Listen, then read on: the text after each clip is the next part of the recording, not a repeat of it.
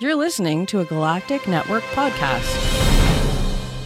The Podcast of Terror is a show with adult themes, run by adults, for adults. Please do not have your children listen to this show. It might be beneficial to them in the long run, but please wait until they are older. This is one of those things. It's like when you laugh when you're playing bingo and 069 comes up and you have a chuckle and your kitty says, Mommy, why are you laughing at 069? And the mommy says, when you're older. It's one of those kinds of things. Mommy, can I listen to Podcast of Terror? Sure. When you're older. This is a show with adult themes and some childish behavior. A lot of dick jokes.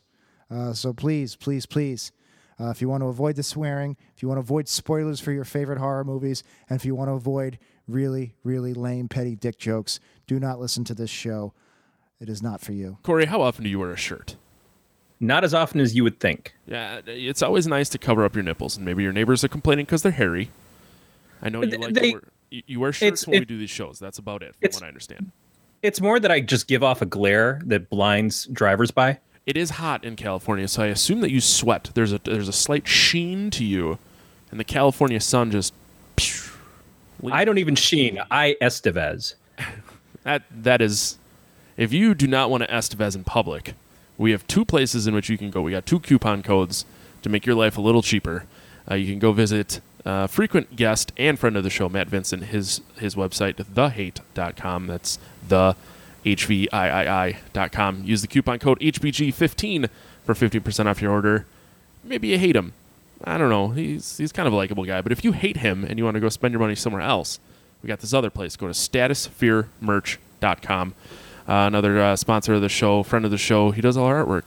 He's a really nice guy. He does all the art for my band, except for the stuff that Corey's wife draws. Head over to statusfearmerch.com. Use the coupon code TERROR. Get you a little nice discount there.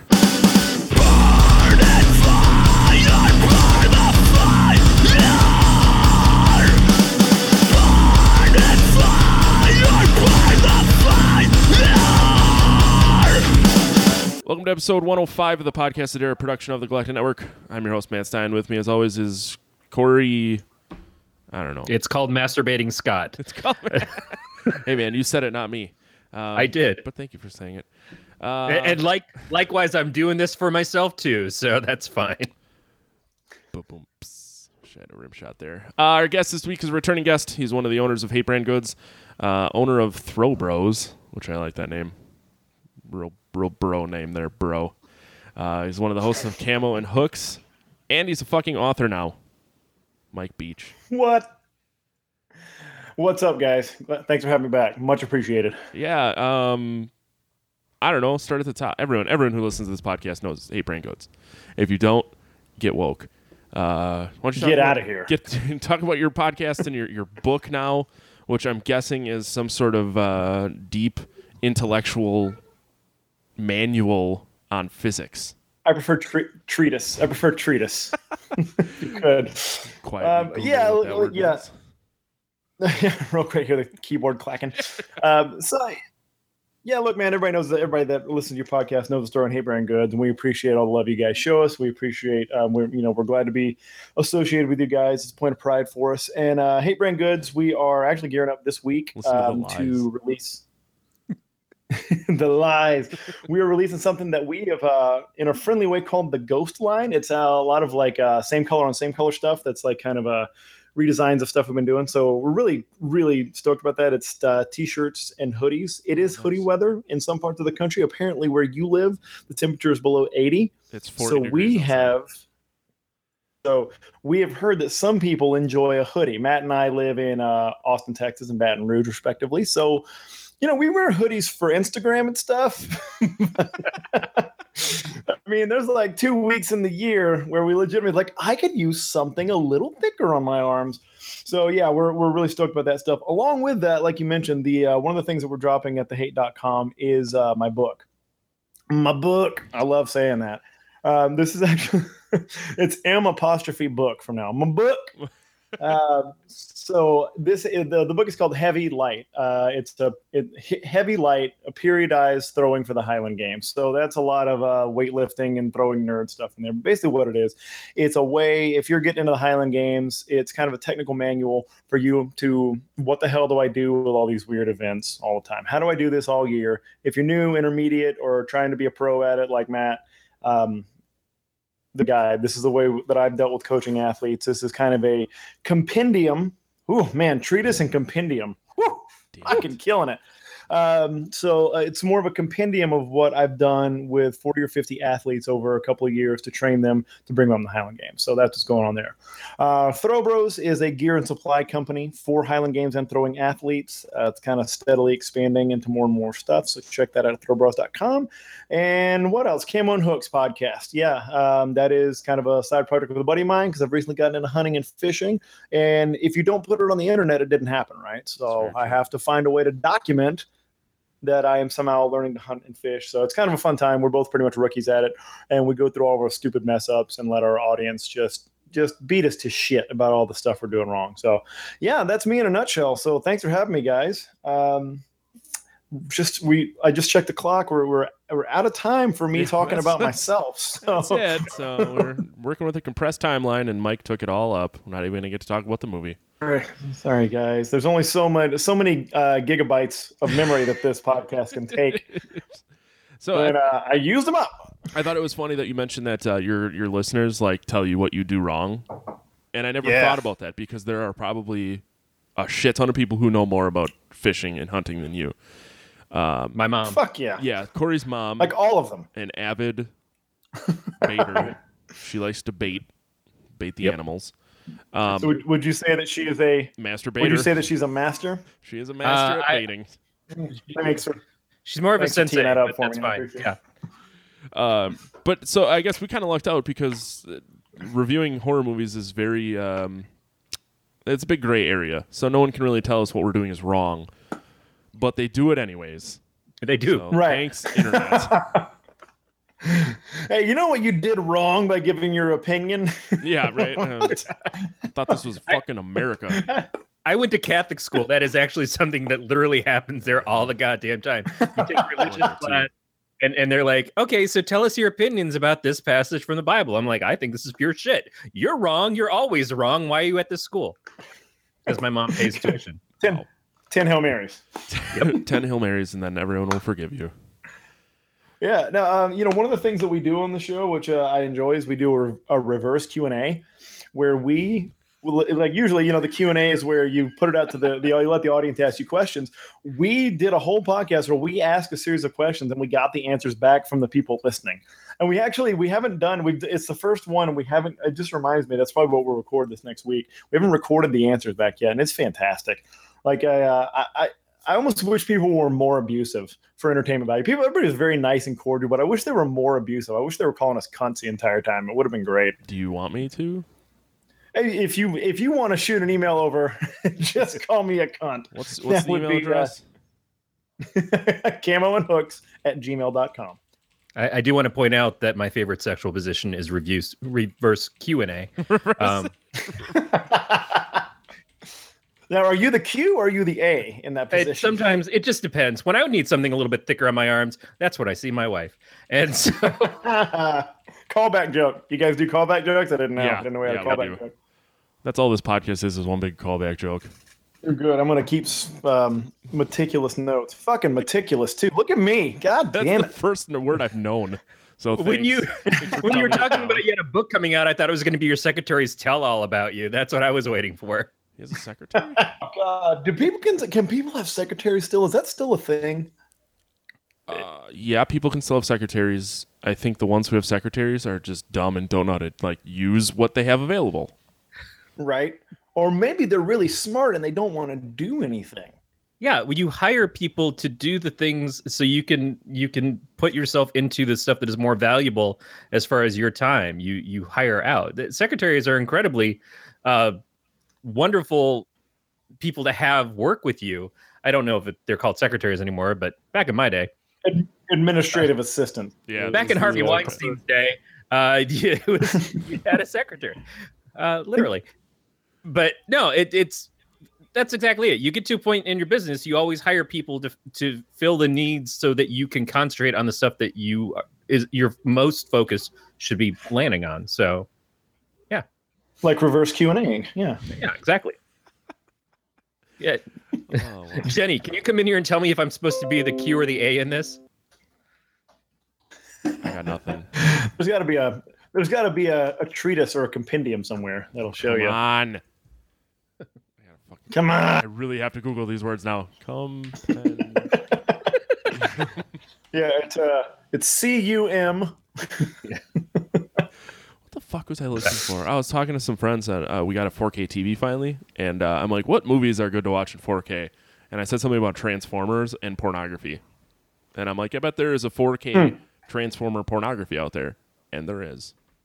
Oh, God. Yep. What is that called? Rule 34 or something like that on the internet, where if like you can imagine it, or if you say it out loud, a porn is either made about it or it is currently being made. They're making a Rick and Morty porn parody.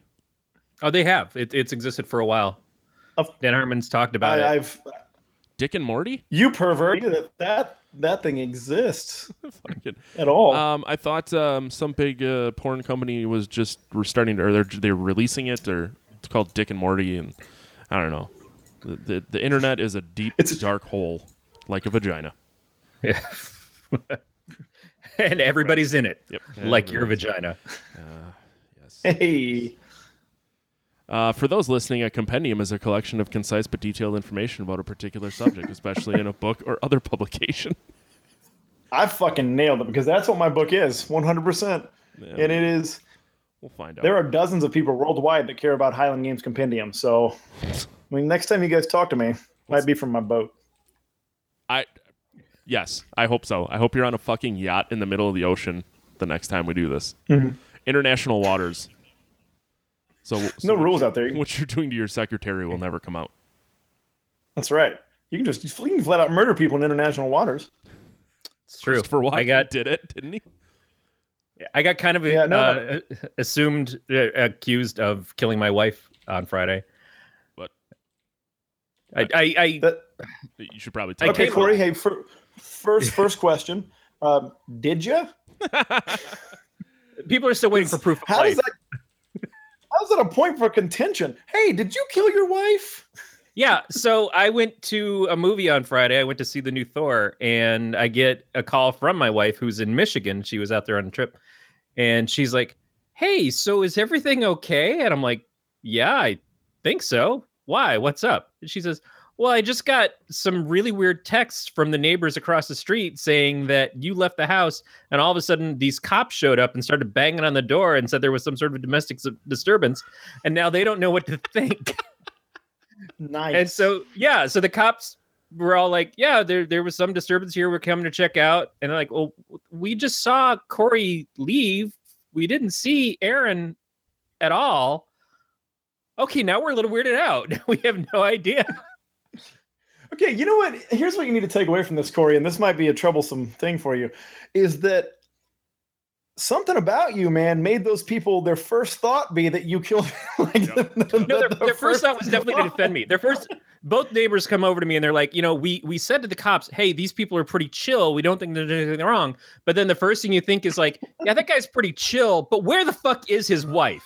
Right. It's always the nice chill ones, right? Yeah, exactly. Like, it's weird that it wasn't that much of a jump for them to be like, yeah, maybe he murdered her. Maybe you put out a really murdery vibe. Have you ever considered that? Quiet, keeps to himself, always talks about how the pretty need to die first. It's just, that's Corey's nature. That's who he is. I also just posted about movies. Yeah. I posted just recently that I had just snaked our drain as well. I'm like, yeah, because you got to really work to get the body all the way down there, no matter how much. They don't liquefy no matter what people say. No, exactly. You pretty much should just eat it. And today I'm making this podcast thing's permanent. Yep. Yeah, whatever. I'm pretty sure I've talked None of this will hold up in court. None of you even really know my name, so that's fine. I do. Perfect. You do. If anyone wants to pay me, I'll write a tell-all, including Corey's real name. Oh, it is. Corey has a gnome de pod. Is that what I'm hearing? Come on. A gnome de cast, I guess it would be. Well, it's a play on gnome de plume, Matt. Yeah, gnome de plume is the villain of a comic book that I came up with when I was in 5th grade. So that I recognize where you're going. That is so great. Did you guys ever do the thing when you were young? Like you would have like you would draw like imaginary comic book characters, superheroes and stuff like that. Did you ever have a time did you ever come up with one and then just forget about it, and then you'd see a decade later in a real comic book or a real piece of media, somebody did it? Have you ever had that happen before? Like I swear I came up with one called Superman. Yeah, I've talked to tons of people. Oh man, just missed the mark on that one. I've been reading a lot of Nietzsche. I did. I think I did it like 2 times. I think there was a Marvel comic guy named like Black Hawk or something like that, and he was or Nighthawk. Yeah. And I legitimately came up with almost the exact same character, the same name. And then another time, I used to play pretend professional wrestling on my trampoline. I was, weird kid, and this was last week. In my mind. Yeah, no, this was 2007, guys. A long time ago. And I imagined that Hulk Hogan and Brutus the Barber Beefcake became a tag team. And I thought that'd be awesome if they became a tag team. And then like a month later, they became a tag team because Macho Man and Randy Savage had gone heel. I was like, I'm telling you, I might have some sort of talent for this. It's a good thing I don't bet sports because I'd be like Biff. You mean a rapist? Oh. Yes. Oh. How quickly I said yes, by the way. I'm here proving I'm accusing Corey of having a murdery vibe, and I'm immediately copping to rape. Hey, I respect my victims, okay? No means no until the stabbing is done. Yes, exactly. You're a gentleman and a scholar, and also a murderer. Yeah. Are we done implicating each other of weird crimes that may or may not come back to haunt us? You're coming out pretty podcasts clean are all right now. That's why I'm quiet. You don't need to know what's in my closet. Although the guys in my band have started calling me Weinstein because I give off a weird, creepy rape vibe. Oh, no. And my last name's Stein. Yeah, a little. You're far closer to a Spacey. But, well, okay. It's the beard, the hair, being fat, and because my last name is Stein. That's true. That's how I get the name Harvey. It's like 4 strikes right there. Yeah, and also, I rape a lot of women. also, I jack off in potted plants. Never immaterial, I feel like. But. We are so going to get great reviews from this. Well, iTunes is just going to be like, I don't even want them anymore. Just fuck these guys. We're going to get voted off the iTunes island. Yeah, we've never dropped a podcast before, but you guys, you're special. Yeah, well. This next week's guest, Milo Yiannopoulos. Yeah. We should probably let our guests in the coming weeks know that we may not have a show anymore because we may get kicked off the internet. That'd be impressive. Get kicked off the internet. I mean, look, man, Google Play will take anybody. You guys are good.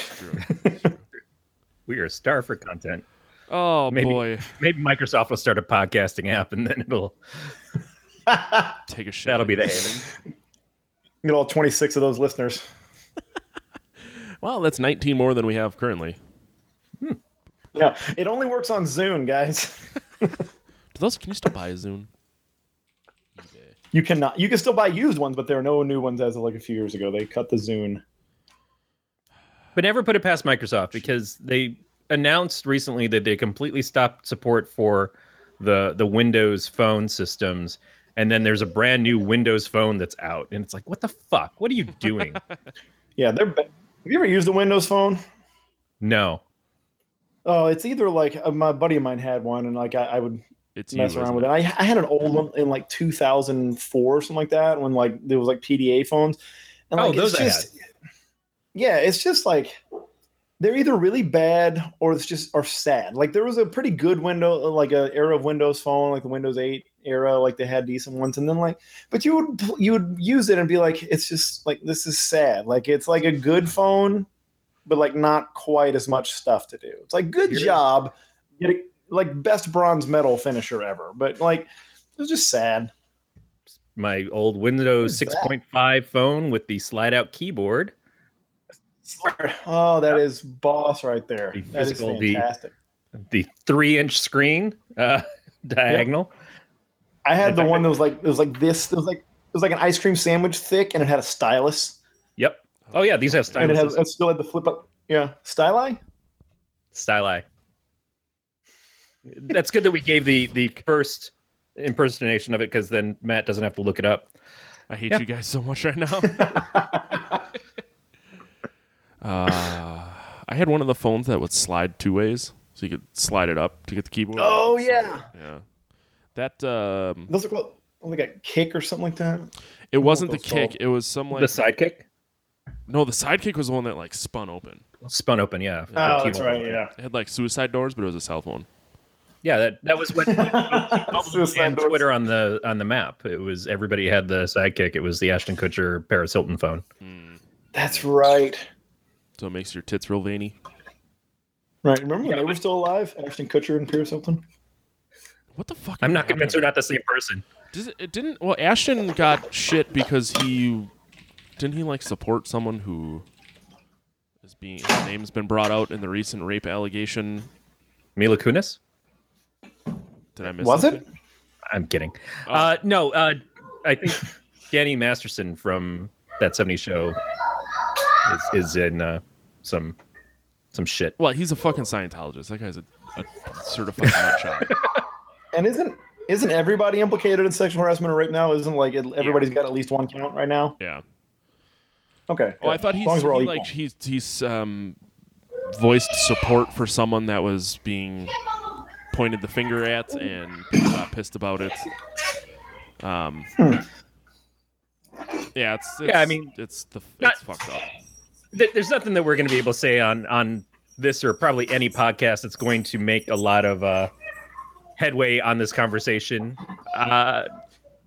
We'll talk shit, we'll joke around, but this obviously sucks. Oh, yeah. This is not a great time Yeah, it's fucked up. to have a realization that a lot of people that you've grown up liking are dirty, awful people.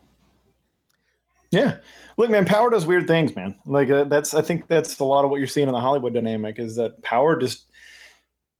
I mean, there's the absolute power corrupts absolutely, and I think there's Harvey Weinstein's like the poster child, right? Mm-hmm. The clear picture that the amount of power and influence that he had create really bad situations for a lot of people And exerted. Yeah, and exactly. with zero consequence. Yeah, zero consequence. And I think the Hollywood power dynamic is one that, I mean, it's weird because Hollywood and the film industry in general, entertainment is a fundamentally silly thing. It's a fundamentally silly thing. It's play pretend as an industry. And we all know that. So I think that's why it's going to take longer for those things to kind of trickle out. Like for somebody saying like, I was legitimately like harassed and intimidated and it could have cost me my job. Like it's going to take longer for that to take in a silly and what's fundamentally a silly industry and something that we use for entertainment and that we don't really see the real side of.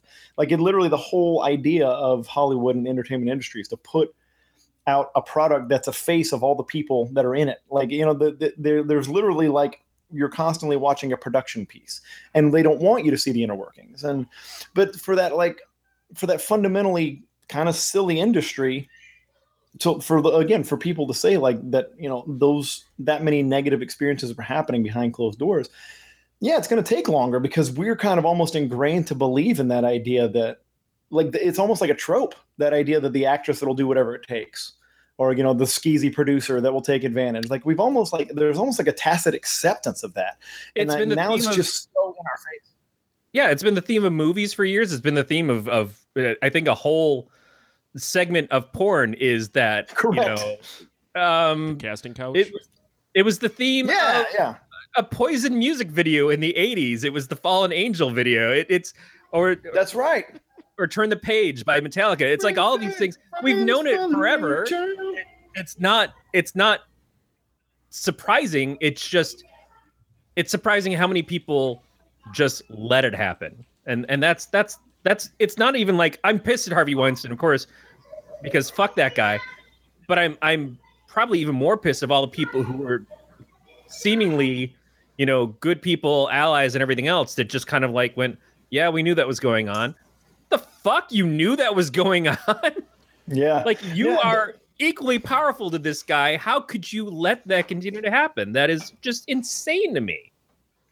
And you're exactly right. And that's where greed and power come into it, man. There's a lot of greed and power that comes into that people of equal standing or men also in the industry, like, I don't want to lose my job, or I don't want to lose my chance at this project. And that's sick. It's insane. But also, like, if you want to find a positive spin, the positive spin is that we're reaching a cultural nexus, a point where all these women, these actresses, young men, whoever it may be, any of the victims, let's just say, any victim feels more enabled to come out and say something. Yeah. Like, it sucks right now. And because you're seeing all the dirty laundry, like, you're seeing everything laid bare. And it makes it dirty, and it's showing you how bad it's always been. But it is a sign of progress that people can actually feel like they can say something now. That's always the whistleblower is always the thing that busts open an industry, right? And this is their version of a whistleblower. This is their dirty secret. This is the thing that the industry has been doing. The film and movie industry has been doing for a long time. It wouldn't shock me if you start seeing it happen in the music industry too. You know how much fucking pay for play with sex and harassment there is in the music industry too?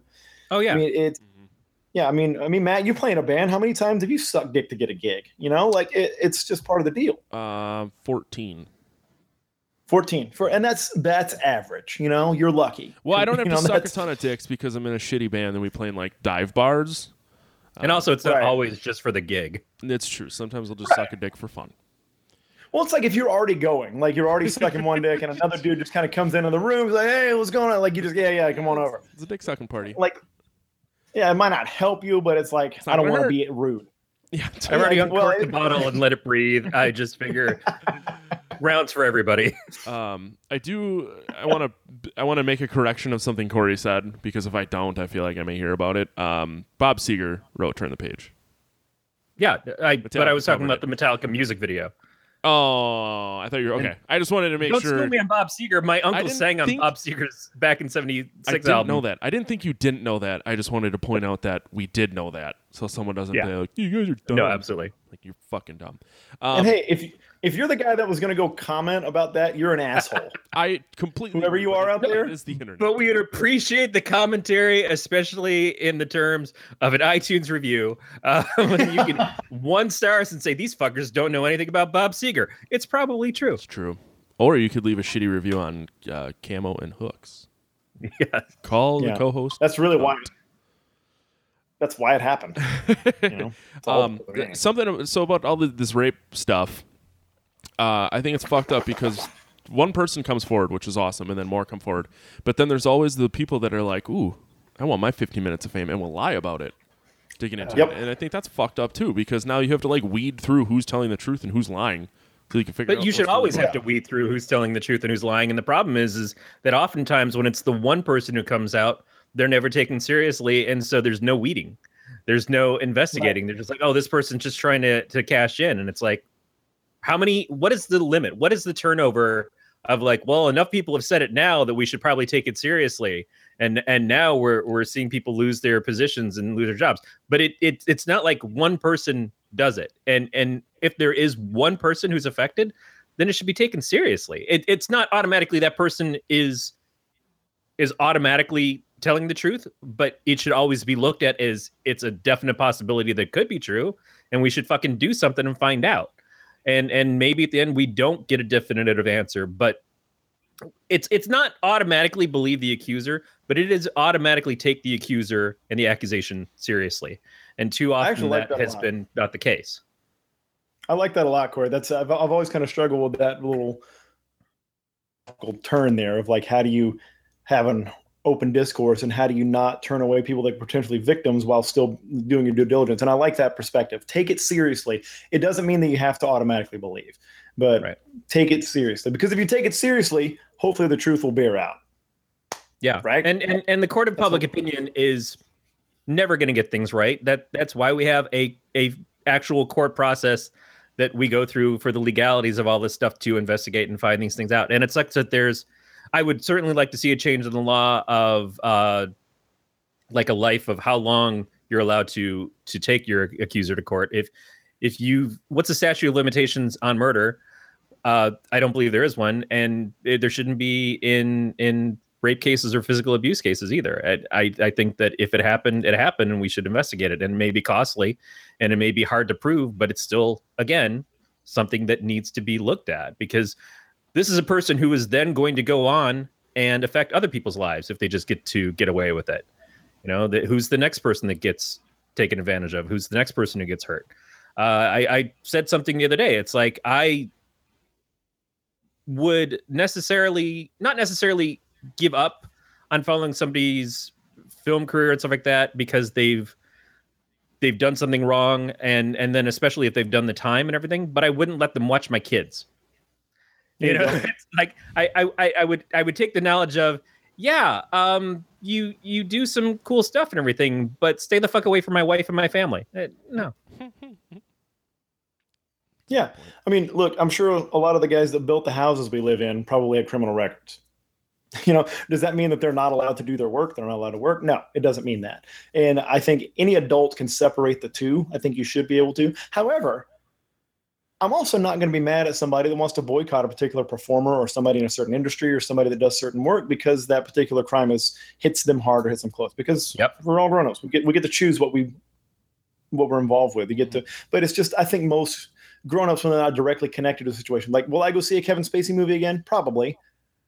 Because that's his craft, that's what he does, and he's making the living whether we're there or not. And I can separate the two. But yeah, like you said, like, am I going to let him hang out with my teenage son? No. So we, myself and some other guys, including the guys in our band, have talked about this recently because the band Decapitated is being accused of gang raping 2 girls, and which is fucked. And it was in California, Corey. So thanks. And but, we killed the lead singer of who's the Santeria guys. Bradley Nowell. Yeah. But it's like, is it wrong to now listen to Decapitated because of that? Like, the singer from As I Lay Dying tried to hire someone at his gym to murder his wife. Is it bad to now listen to that band? Like, it's is it wrong to go watch Seven? Seven's one of my favorite movies because of what Kevin Spacey did. Right. Can you still go back and enjoy what you enjoyed prior, knowing what you know now? That would be like if Beach was just like, "Ooh, fuck you guys, you cock-sucking homos," and gave us the Freedom Rockets and then fucking noped out of here. Would I still buy all of your shirts? Fuck you guys, you cock-sucking faggots. They're the double Freedom Rockets. But you get what I'm saying? Like, would I still be able to support your businesses in the same fashion if you did something like that, or if you tried to kill your wife, or and that's like degrees of closeness, and like it's just like everything else. There's shades of gray and there's degrees, because if it's the 3 of us and I tell you guys to fuck off and I insult your families, right, of course you're not supporting my businesses or anything I do ever again, because that's personally affected you. But here's the interesting thing: like the Kevin Spacey thing is easier to distance yourself from. The Harvey Weinstein thing, you can say like, well, it's not like I'm never going to watch a Miramax movie again. Right. But like then you get in these middle, like it's like I'm not boycotting those entire things or whatever. But then you get that middle ground, like you talk about with Decapitated. That's not a huge mega hit, like this mega star band.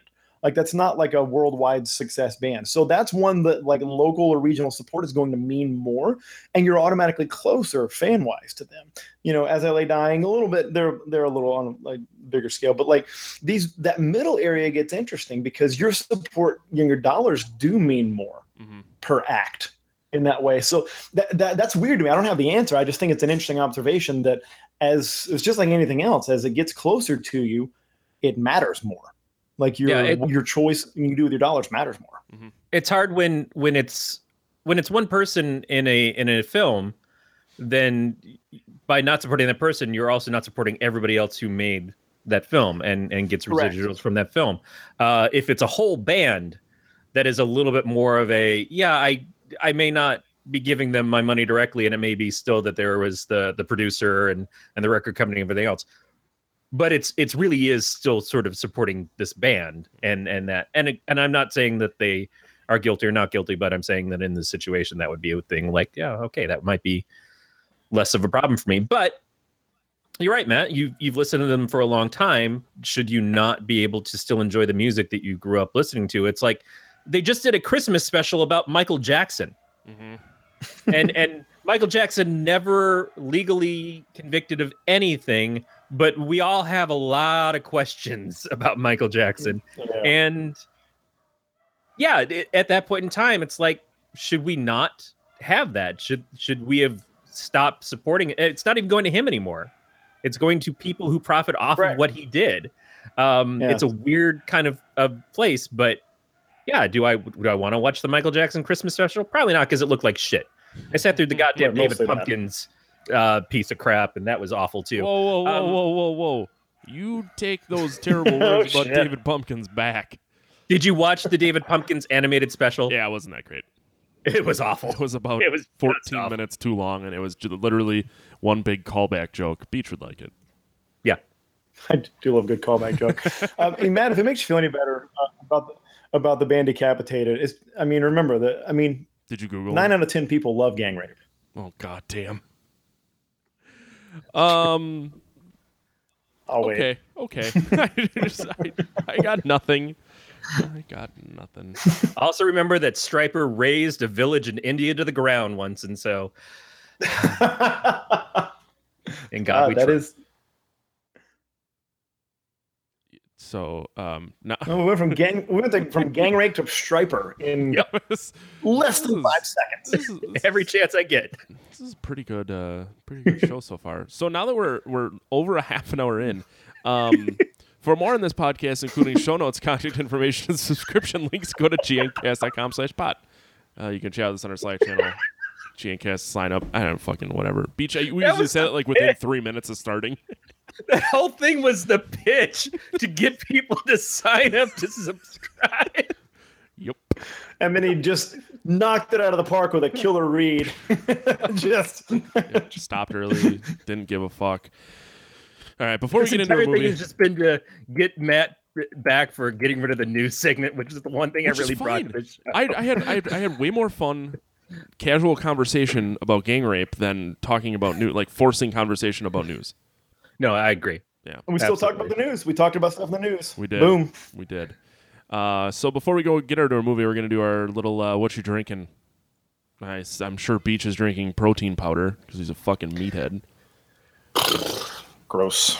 I am finished with a cup of Habit Coffee, which is the Hate Brand Goods brand of coffee. I have. Because where do I air agreements I get it about all. my ceramic cup? Ooh. Oh, what happened? The fucking bottom broke right off. Oh man. Yeah, it sucked. Were you I was doing gang raping A? it, but you know. Yeah, I was gonna say. My next question. Yeah. Fucking poured a cup of coffee in it, and I picked it up, and the bottom fell right out. Yeah. Have you put it in the dishwasher a ton? Nope. I've literally used That's it 3 weird. times. Just email me. I'll get you another one, or text me. Why would you email me? I don't know. I don't know. I already emailed your podcast about you being a cunt, but yeah, just please email my hunting podcast about all your issues. And, Leave it in your iTunes review. Yeah, leave a 1-star review about that. And then I'm also just drinking water right now. Sorry, I'm boring, fellas. I'm doing a no booze. I'm doing a no booze November right now. Oh. I think I stopped being drunk at like 10 a.m. It was a rough night, and we were just sitting around watching Stranger Things, and I just got shit hammered. It was. You just gotta ride the wave, man. You just gotta keep drinking. You can't hit that wall. So I'm drinking There bourbon. it is. One of our listeners, actually a fan of your shitty shit and a fan of our shit. Our buddy Mason sent me a bottle of his Diablo. Oh, that's Shadow Mason. bourbon. I was about to ask. Is that Subtle and Distilling? Which one is it? Diablo Shadow. Just the bourbon. Nice. Yeah. Nice. I figured Yeah, I would. I enjoyed that one. He sent me a bottle. Then the beers. Although I do still have like 95 bottles of beer in my He basement. sent me a I'm going to keep cutting you off. That's so all. every time Getting you start... low. Time to go on a run. Yeah. Anyways, I'm sorry. What were you trying to say?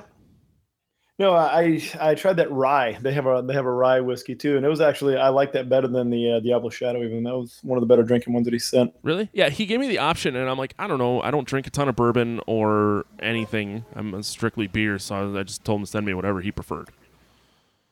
So yeah, not at all upset. It was super nice of him.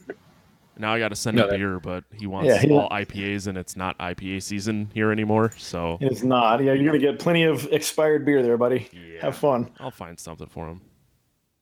It's not like I don't have a couple Good bottles kid. in my basement I could probably spare. Yeah, I was trying to get my hands on the Tim and Eric wine, and you couldn't. Oh yes. Yeah, the sweet berry wine, you couldn't get it outside. Like, you couldn't ship it outside of the state of California. So he was like, just ship it to my house and I'll ship it to you. And I'm like, well, now this $30 novelty bottle of wine is going to end up costing me $75. I'm like, this ain't worth it. So it arrives tomorrow. Yeah, so I only got one bottle because I wasn't sure. Corey, Lipton iced tea, I assume? I'm on the iced tea right now. I had a couple glasses of cranberry juice this morning because the wife just came back with. She's not sure if it's strep, but she got really sick in Michigan and had to go to urgent care. So I'm just like, let's vitamin C the fuck out of ourselves right now. Do you just straight orange juice injections to the pee hole? As much as possible, but only with extra pulp. You want to be able to feel it. Well, you're only constrained by your ambitions there, so keep it flowing. Jesus Christ. All right. Can't have beach on anymore. You're just out of control. Let's talk about Young Frankenstein, which miraculously this is the first time I've ever seen this movie.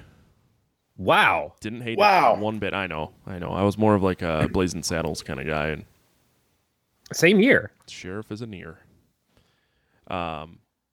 Really good movie though. I like the dry humor and the Igor. Oh, Igor. it's peak Mel Brooks, man. Like it's exactly. So you're saying what Mel you Brooks expect from a doesn't Mel get Brooks any movie. better than Young Frankenstein? I'm not going to argue with you. I guess it depends on how you're ranking. I would say Blazing Saddles, Young Frankenstein, probably History of the World, which are all very close in time. I think those all represent a peak. Forgot about. Well, they were all they were. I think Young those Frankenstein and Blazing Saddles were both 1974.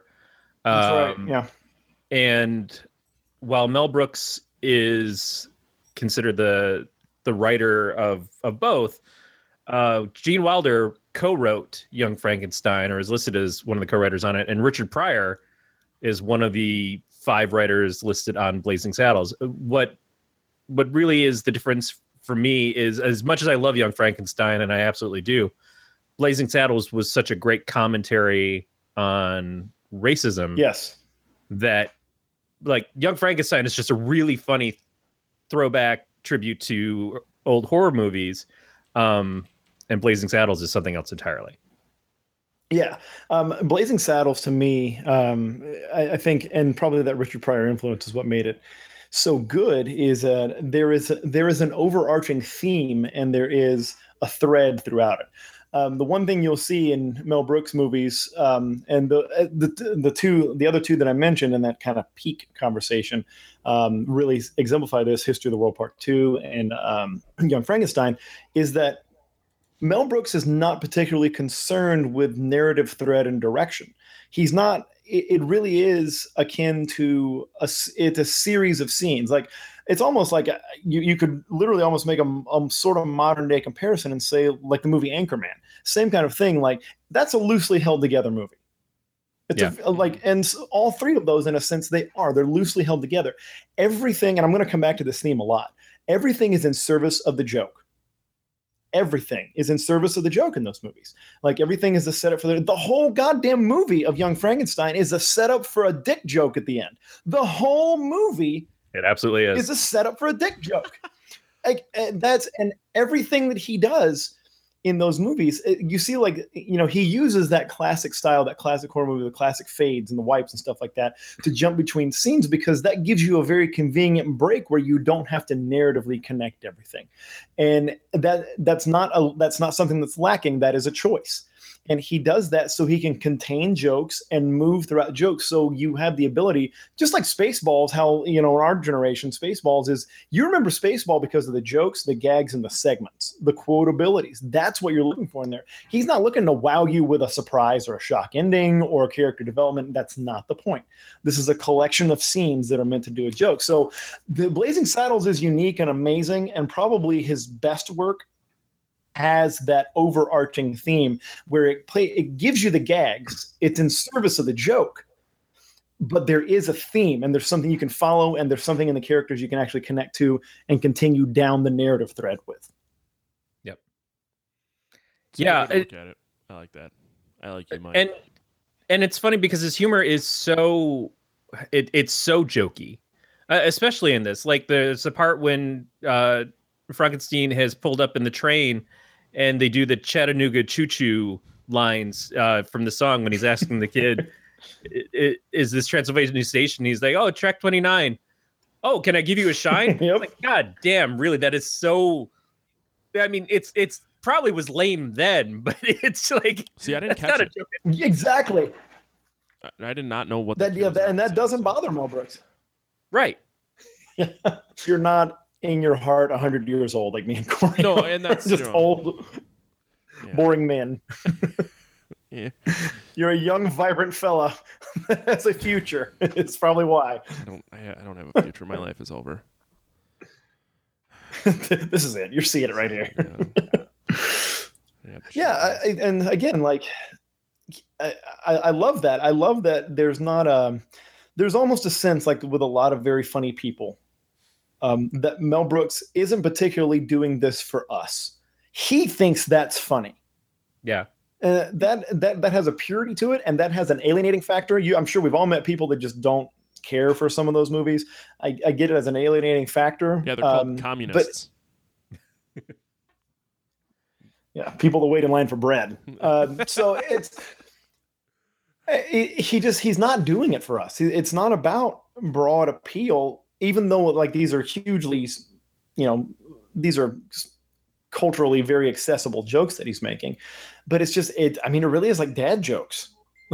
These are dad jokes are probably strongly based in Mel Brooks. And if you look at what was comedy on TV at this point in time, it was Sonny and Cher Variety Hour, it was Donnie Marie, it was Richard Pryor's comedy show, which was a lot of very vaudevillian kind of comedy. It was jokes and more than it was sketches. I watched some of last night's Saturday Night Live, and every week on Saturday Night Live, there are those sketches that are just flat out bombs, and they don't give a shit that they're bombs because it's this modern comedy sensibility that it doesn't have to be funny. And it's like, we used to play shit to be funny.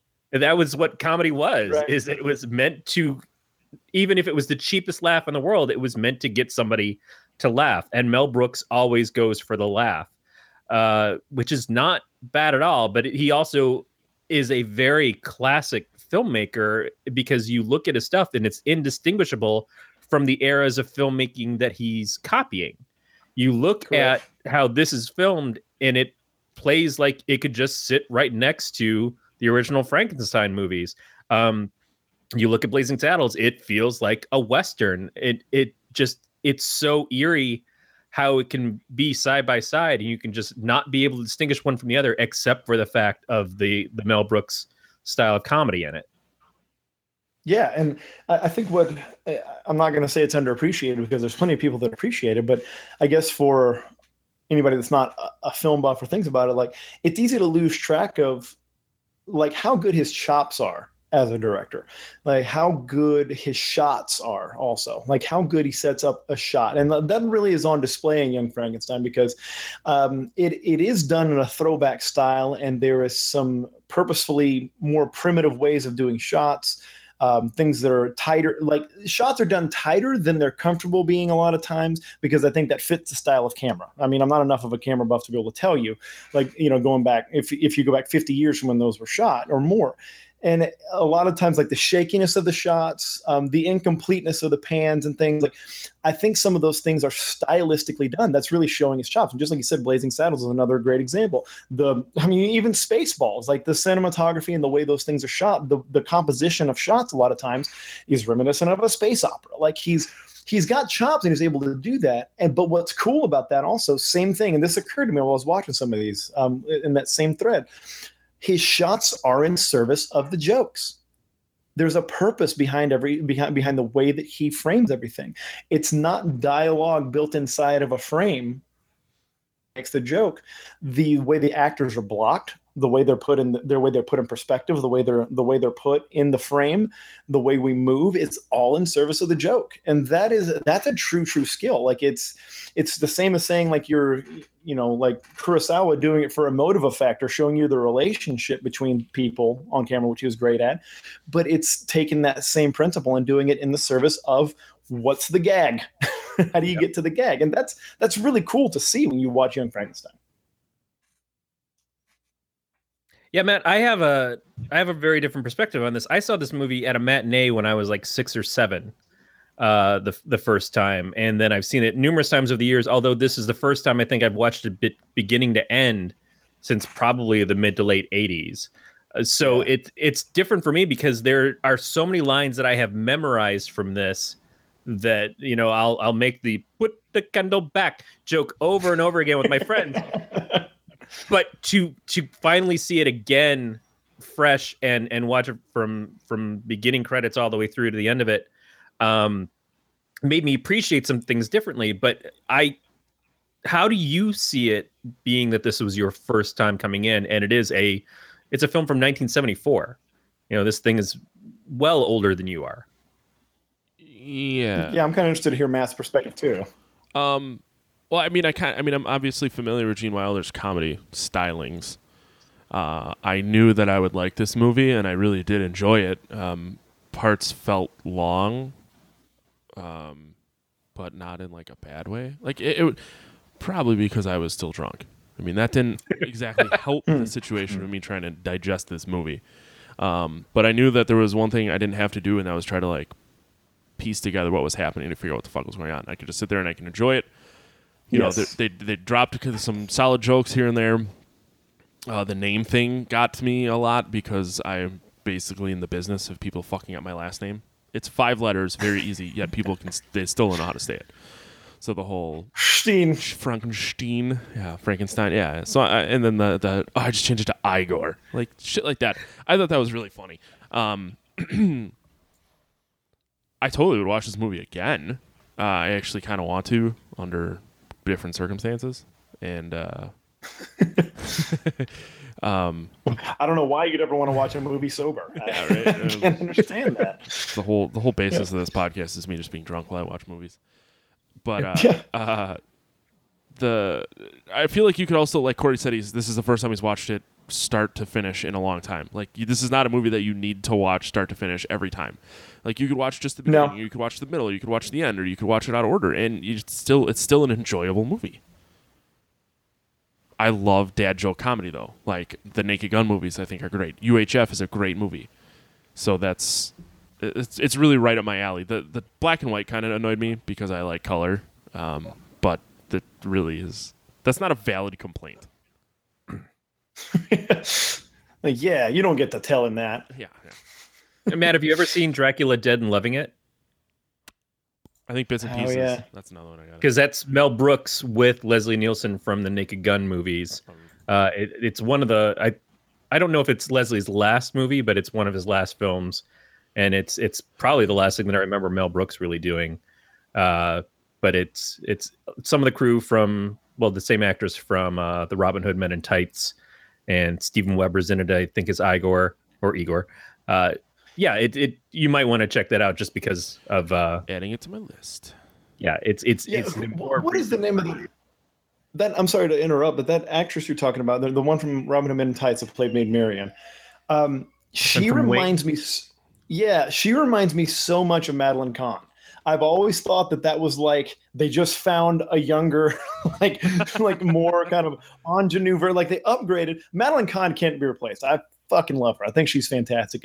I'm sure if you guys haven't seen Clue the movie, that movie to me is a masterpiece in fast-paced comedy. And Madeline Kahn is fantastic in that. I think she's great. But whoever that actress is that they found for that, it's like, oh, okay, you just found a younger one with perkier tits. That is Amy Yazbek. Yep. Amy Yazbek was married to John Ritter, who is to me another comedic god and was one of my 2 surrogate TV dads growing up. And yeah, she is fantastic. She's been in a ton of stuff, but definitely known for being the leads in those comedies, and Wings primarily was being the person who came in the later seasons. That's right. She's just, and just one of those, like one of my big crushes from TV. She's just wonderful. Ooh. Oh yeah. She's in The Mask also. And Yeah. on Matlock. Oh, well, that makes sense. God, that's probably my parents watched a ton of Matlock. That's probably what I have a memory of her from more than anything else. Probably have some weird connection there. I don't even want to explore too deeply. Oh shit! I forgot she was in the Problem Child movies too. Yep, that's probably where she met John. Actually, Those movies were That's fucking right. great. Oh my God. You know, I've never seen those. Oh come on! You gotta watch at least the first one. I know. I'm sorry. Maybe the second one. I don't know. Either way, they're decent movies. yeah, she was in House 2. What the fuck is House 2? What is House 1? House. Oh man, those are some wacky films. Like they don't necessarily relate to each other very well. But House 1 was William Catt and George Wendt, and it's basically a guy who gets this. I think he is bequeathed this house, and it's not only haunted, but it's like all these weird things in all the different rooms and stuff like that. It's not even scary so much as just like bizarre, but it's kind of was pitched as a horror movie. And then House 2, a completely different group of people come into it. I couldn't tell you a lot about it. The plots don't really fucking matter. It's just that they're one of those things that are in my history. Yeah, I feel like those movies have been brought up on this show before.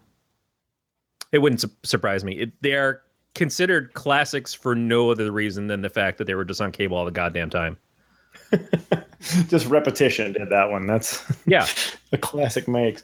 I was explaining to my wife about the new Thor movie, and I said it's a lot like Flash Gordon. She's like, I've never seen Flash Gordon, and I was just pissed at her. I said, is that why you murdered her? Callback joke. We had a disagreement. No, I was. How could you not? I mean, that is so stereotypically 80s. It's a fantastic. But they wouldn't let the lead actor have his own voice in it. It was like you had somebody else the whole time. I said, but you watch that movie if nothing else because it's Queen playing the entire time for the. Just close your eyes, man. Just listen to it. Nothing else. Just close your eyes for that movie.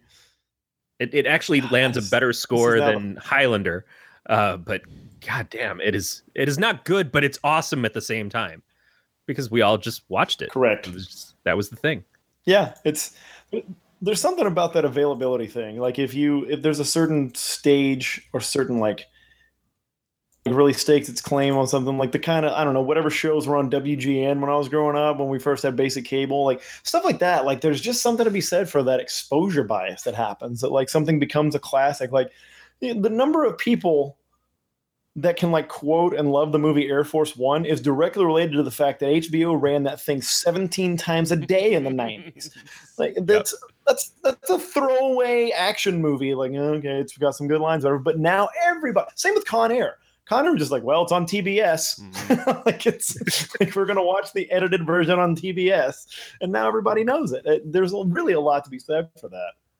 Con Air is always going to be Forrest Gump on a plane to me, but I completely agree. And that's the thing is that these are also not particularly those two movies necessarily, but the kinds of films that were played so much that got their own spoofs because of it. Like the amount of times that Top Gun played and everybody saw Top Gun and knew Top Gun back and forth. It's like, here's our Hot Shots and here's our Hot Shots Part 2. And Mel Brooks doing Robin Hood Men in Tights. It's like everybody knows this film. Everybody knows how bad that Kevin Costner's non-British accent is in it. So it's just like back and forth. So I'm just going to throw it in there. And then here's some points where I'm going to make fun of Home Alone. Why? Because Home Alone's really big right now. So here's a kid screaming his way down a path and like, I got to go home alone now. Just the dumbest line in the world that only makes sense because you've seen Home Alone a billion times. Correct. Trying to think of what the so I always think about that too. Like there are so many jokes that are referential, especially like in a genre of music like hip hop. There are oftentimes so many current event references. Like if you go back and listen to popular hip hop from like 10, 12 years ago, you will hear pop culture references and you will struggle to listen. You'll struggle to remember like who was John Bonet? I don't like you forget over time. Like, and I always wonder about that, but that really, I don't know. There's probably like a chicken and egg argument there because those movies probably also get played a lot because they did well commercially, and not always though. I mean, things that are syndicated don't always do well commercially. Sometimes they try to make the money back in syndication. So, yeah, sometimes we have like Flash Gordon. We have classics forced upon us, I guess, is what we're at the whims of. Whoever wants to make money off of something can make us think it's a classic. That's a nice theme for the episode, right? We're all victims of capitalism. Nothing you like is actually good. So, and I read an article, this has got to be a couple years ago now, but it was basically how they make you like top 40 music. It has nothing to do with the music actually being good. Huh. It's that they just play it over and over and over and over and over and over and over, and eventually they'll play something worse, and you're just like, that's not that bad because that sucks more. So it's like, you know. Great. Yeah. So, like, if you and I were in a room together, someone would be like, wow, that guy's in really good shape because the one next to him's fat. So, you know what I mean? It's the same thing. So you're telling me that's the key to looking yoked. Just find a worse looking friend. That's why I hang out with big ass dudes sometimes. I remember having that phenomenon kind of being reality for me because I used to work kind of in the corporate world, and there were times where I would sit in offices with people that listened to top 40 radio. You know, they listened to Clear Channel stations that were top 40, and when you're there for 8 hours, you realize like we're really hearing 19 songs over and over again. Mm-hmm. Yeah, like you are on a different rotation. You're hearing the same songs. I worked at a radio station, and in that building was the top 40 station. Oof. And I worked for the country station, but there was country, talk, AM, top 40, and the rock station.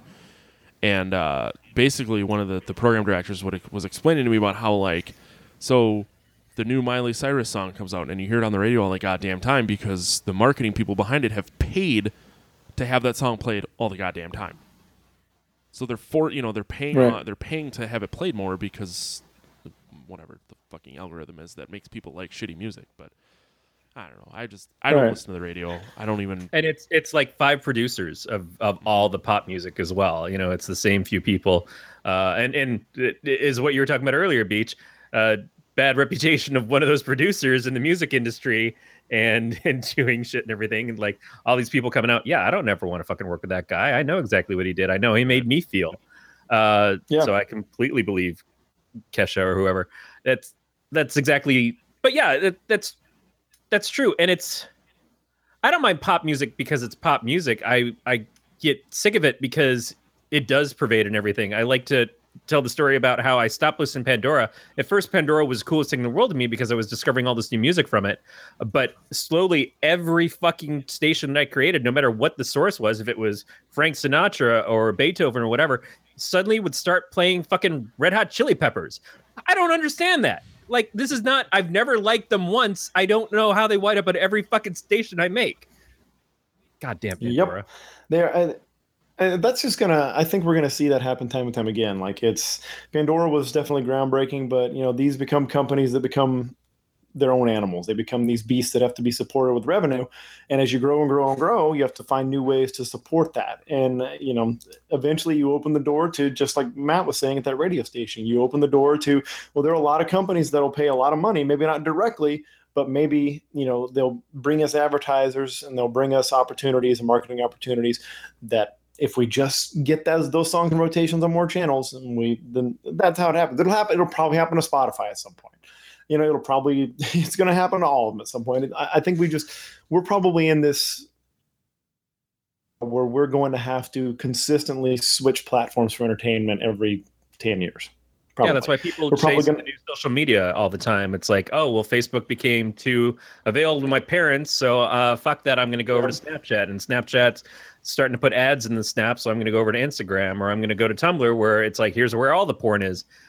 Absolutely. I remember when alternative radio came out, and alternative radio was kind of based off of the stuff that you wouldn't hear unless it was on college radio stations, and you're like, oh shit, you know, here's stuff that I've never heard of. But then alternative radio became just as commercial as every other fucking thing. Again, the same 19 songs over and over again. And it's like, how did Sheryl Crow wind up on my alternative station? Nothing against Sheryl Crow, but she just doesn't belong in this. And why is there even a mix? This is supposed to be an expression of finding stuff that I wouldn't hear on other stations. No, they've got to be beholden to their shareholders and to their advertisers. And so unless you're the person who actually loves to go out and discover new music on your own by just buying random albums and picking it up, or you get a great group of people around you that can kind of point each other out to new things, you're kind of stuck in the same boat. I'm 46 now, so all the music I listen to is the same shit I've listened to over the last 30 years or stuff that's like it. And I've got 5 albums or 5 bands that are in my rotation that I just like, well, this is the week that I'm going to listen to Bare Naked Ladies. And then this is the week that I'm going to listen to Cake. Or this is the week that I'm going to listen to MCR. Yeah, that over and over again, that's what happens. But if I was young and still gave a shit, I'd be just bitter and pissed. But that's what YouTube did too. Yeah. Correct. And going back to the Spotify thing too, I think that's the appeal of something like Spotify, is that few ways I've discovered any new music. Like a company or a service that can do that effectively to somebody that's, again, I'm 38, so they can do that for me. I am interested in finding new music. I like to, but again, the opportunities for me to do that are few and far between with the outlets that I have. I think Spotify, to a certain extent, Google Play Music does a decent job of that. I don't know anything about Apple Radio. I don't know if I'm ever going to, but like those services giving you like more of a, like in their infancy and even into their childhood, I guess, as they grow, they're much more interested in expanding and getting more artists, more exposure and all that kind of stuff. And like any more artists, with distribution rights that they have with them. So they have an incentive to do that. But at a certain point, the monster catches hold. At a certain point, RCA gets a hold of the grunge movement. Like at some point, it's always going to happen. And that's why we're probably continuing, like we were just saying, you're continually going to be switching platforms to find the next and greatest thing. And like music is more, well, like film, it's more democratic. It's more, I guess that's the best way it's more egalitarian than it's ever been in some ways, that we have access to make so many high quality products. I mean, look at the fact that we're sitting here right now talking on what would have 20 years ago been nearly top of the line microphones. We're video chatting with each other in what could be high definition, depending on the platform. Like, we have more access to those sort of things. So it's easier to find that stuff. It's easier to find things that individual people are making, but then we're hitting this point where there's such an ocean of it that it becomes just like you can't navigate it anymore. Like what's a cream that rises to the top of right. that? Right. There's a this is the nerdiest possible reference here, and I hope you guys played Metal Gear Solid at some point when you were younger. But in that video game, the whole point of it is through like a super cryptic way of getting through it all. Like the idea is like the idea of the game is there's this huge Illuminati technology-based monster that was created a long time ago by the forefathers of the country, whatever, that is controlling ideas and thought through media, the internet, whatever. And the idea is that it's not just about mind control. It's that if you allow information to flow freely, it becomes such a mess and with no direction, and that everybody has a voice, whether it's right or wrong and out there, that information doesn't mean anything anymore. It's actually a really deep idea that they get into in that. And that's kind of what we're talking about is, when everybody has a voice, it becomes harder to know whose voice is worth listening to because you have to sift through so many. But I would argue I'd rather have it that way than have not enough to be the only ones we can hear. Yeah, like that's, it used to be, there were 3 channels that you could watch on television. It used to be that there were 3 movie studios or, really 1 or 2 in the early days. So I don't know. No, that's exactly it, though. There were 3 main channels, and then there was a couple UHF channels if you could get them in. And then if you were lucky, you lived in a town that had a local access channel. And the local access was the alternative to everything else. And it would be 90% religious programs, but you get that one weird Wayne's World-esque type show on a Saturday night, and they would get away with whatever they could, or your local horror TV host that plays the creature features, the monster movies and stuff every week. That's always a very local feeling broadcast, and it felt like you were seeing something that was not supposed to be seen on television. You were getting away with something. It was something that you kind of hid from your parents because they either didn't like you watching that trash or whatever. It was just like, it felt a little bit dangerous and surreal to see that on the same thing that was playing the Dukes of Hazzard and Knight Rider. Right. Yeah. I mean, look, those were the first podcasts, man. Yeah. That and like, illegal radio. Those are the first people that were doing that kind of stuff. And I guess it's like kind of bringing it back full circle. It's interesting to me. Like, I'm not as well versed in Mel Brooks' story. Like, to be perfectly honest, I'm familiar with his work, but I'm not well versed in the story. But it's worth noting that his particular style of filmmaking, and especially something like Young Frankenstein, that's fairly subversive.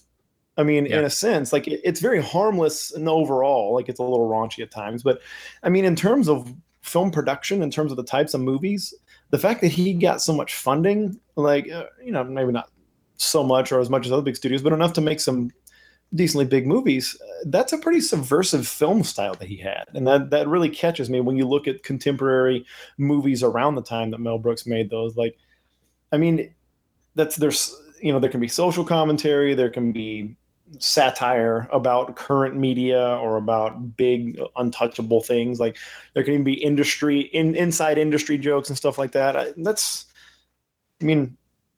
pretty cool, honestly. Yeah. And movies felt bigger at that point in time. Everything was really, the production was a huge part of making a film. That's why people would go to the movies.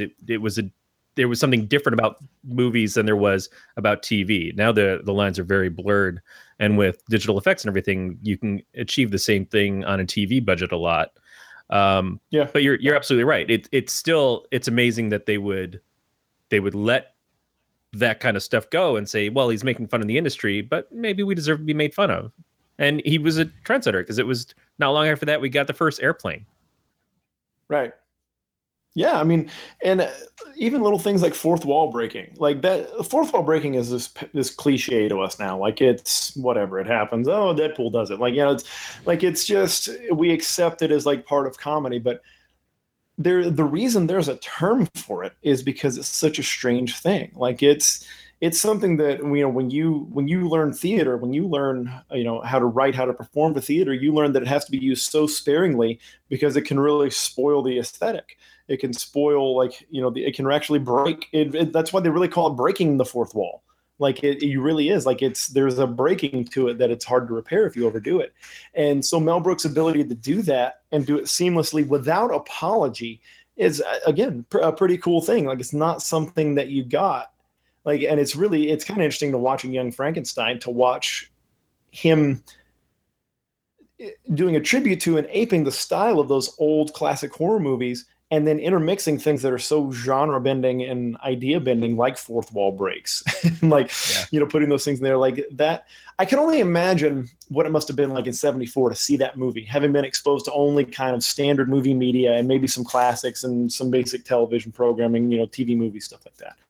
And then see things like that, and that feeling that you got from it must have been like people, riding a train for the first time or flying in planes for the first time, like that disconnect from the reality you're used to. And that's probably why it's easy for us to look at a Mel Brooks movie, to look at Young Frankenstein. And when we laugh at those movies, or we notice things about those, we're probably doing them that we chuckle. Like, we're probably breathing through our nose slightly harder than we normally do, that kind of laugh. Yeah.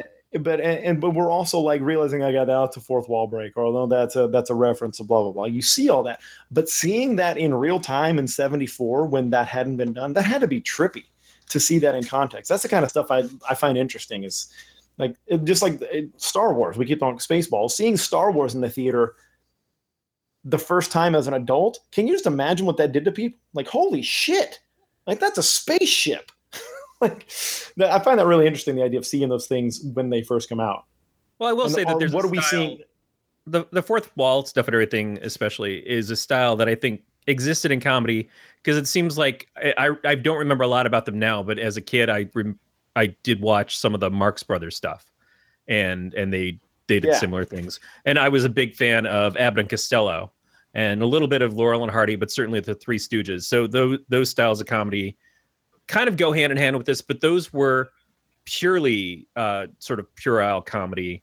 And Mel Brooks, I don't think invented any of it, but definitely took it into a serious film progression and was able to do things that they didn't do on those. Like, as intelligent as you would ever say Abbott and Costello was, like, you can't listen to Who's on First and not recognize the brilliance of it. But they weren't doing dangerous things in the way that A Blazing Saddles did. Yeah, and in feature films. right. in truly feature films. Like these are, things with huge budgets and a lot of people counting on you and to do things that are a little bit risky. I think that's very cool. I also kind of in that same vein, I find myself wondering, what are the things we're seeing now in movies? What are the things, or entertainment in general, visual entertainment? What are we seeing now that somebody 30 years from now will think similarly about? They'll be like, can you imagine what it was like in 2017 to see that? Like to just be like, I've never seen that before and see it. And it's so hard to do that perspective wise to understand that. I mean, everybody said that Avatar was going to be that. Like, I don't look back on Avatar now and be like, wow, man, that just changed the way I think about movies. It didn't. No, The Matrix changed, I think, the way that I saw effects in movies. That's a good way to put it. Yeah, I like that. Yeah. And if Avatar did anything, it was supposed to be the next step from that. But I haven't seen Avatar. I could never build up the interest to it. But the last really brave innovation that I think that I've noticed, again, a movie that I haven't seen yet, is Boyhood, the one that was filmed the kid in like sort of real time over years of his life that came back several years later, and you would see him kind of growing up in the film, but nobody knew anything about it until it was actually released. That to me was a pretty big deal, because that is such a huge effort to take and a risk, because who knows how things are going to change for actors and actresses and the director and everybody involved in that the years later that it takes to put so much time into a project, even if it was just in little batches here and there. That's impressive to me. But yeah, most films, like I love the new Thor movie. It was a great comedy. It was an excellent example of Marvel films, but it wasn't brave in any way, shape, or form. It was it was a tribute to 80s classic sci-fi and updating Thor into a way that his other movies haven't really been able to do to get him an audience. But it just leads into the next Marvel movie. That's becoming the gripe with Marvel movies now. I mean, and to me, I see it, that where at first that they were unique in their take on superheroes being lighter, cheekier, more fun. They are starting to feel like they are taking edgy road, I guess, the way they handle it seems edgy, but it's really a safe formula within the Marvel Cinematic Universe. They're not straying too much from the things that work for them. Yeah. And I think that's becoming the gripe. I don't necessarily have a problem with that, because what I like about the Marvel movies is that I think that there are the times when they vary a little bit. Winter Soldier stands out to me as something that's very different from the other Marvel films. And I wouldn't mind more of that, but they should be films that are accessible. And having an accessible, enjoyable movie is, to me, never a failure. But it's just that when you crave something that's going to be a little more brave, then you might look at a Logan, or you might look at a Deadpool, which is accessible but adult. Logan is dark and moody, and again, not seriously straying too far from what the original source material was, being very respectful to the original stuff, but saying, okay, well, we're going to try this. The new Mutants movie that's supposed to be coming out is leaning more towards an actual horror movie, which is what I thought Doctor Strange was supposed to be until it got closer to coming out. And then it just kind of looked like everything else. I don't ever take issue with that at all. I don't see it that it's going to be like the films that people are going to talk about for decades after. The only thing that really is the selling point of the Marvel Universe is that the fact that it's been so consistent. That itself is a huge achievement, to have this many movies, this many actors and characters going across the board, and directors coming in and going out and everything, and having it just be from beginning to end, like all of them are at least okay to very, very good. And you never really have a bad time watching a Marvel film. Well, and apparently there's an entire team that works behind the scenes, very clearly keeping track of the universe and keeping track of the lore, the relationships, the characters that have been introduced, and how they're going to plan that. Like, there's a plan. Like, this is nice to see. Like, it's nice. Like, as a comic book aficionado, like I don't, especially mostly when I was younger, but like seeing those things treated in the same way that the writers of the comics treated them is nice. Like seeing, like realizing that, we are like we're progressively watching the Civil War timeline play out in film, and they're doing it carefully, and they're doing it with progress, and not doing it haphazardly and making it a side note. Like that was a seminal, huge event in the comic books. That was something that everybody spent a lot of time thinking about. I'm glad to see that they've invested that much into it. I like that part. And at the same time, you talked about accessibility. When you have a budget dollars, you unfortunately are kind of stuck making an accessible movie because you need to make your money back. Yeah. But you can't.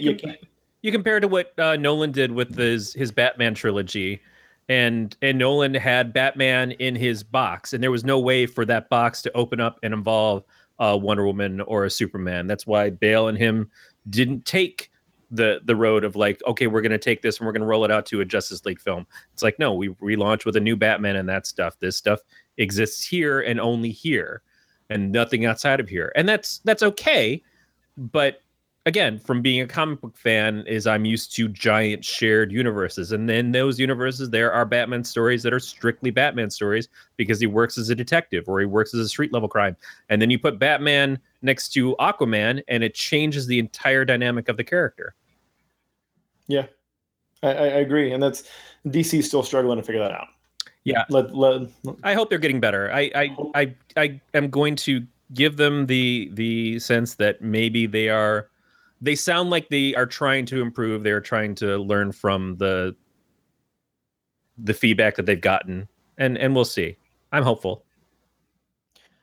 Speaking of big movie studios and Frankenstein, wasn't there a studio that just recently, like whoever was released that Tom Cruise Mummy movie, I guess, that came out? Was there a studio that Universal got all the rights or they started using all the rights, I guess, to make these classic monster movies. So we're going to be seeing we're going to be seeing a stream of those, aren't we? Yeah, they've always been the Universal monsters, but the crossover, they've tried a few times. They tried with Van Helsing.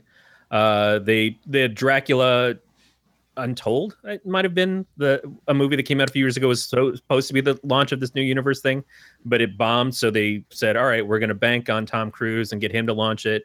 And we're going to put in this guy as the backbone of it as Dr. Jekyll, but it did terrible, and I don't know what they're going to have to do to make that work. But not everything needs to be a giant crossover franchise, and that's the problem, is that they're trying to make too many of these things happen. It's like with the Marvel universe and the DC universe, it makes sense because that's what all of their source material is. But there aren't tons, going back to the original stories, of crossovers between Dracula and Frankenstein and the werewolf. Honestly, you go back, it's the Abbott and Costello movie that was the first big crossover between them, and they included the classic actors in those roles. So you got a Lon Chaney, and you've got the things that you're used to seeing. That was fantastic. Is that going to translate to today? I don't know. I don't know how exciting Dracula is to a modern audience, and I don't know how exciting the Wolfman is to a modern audience, because it's not like we've ever seen them go away fully, and they're not really horror icons anymore.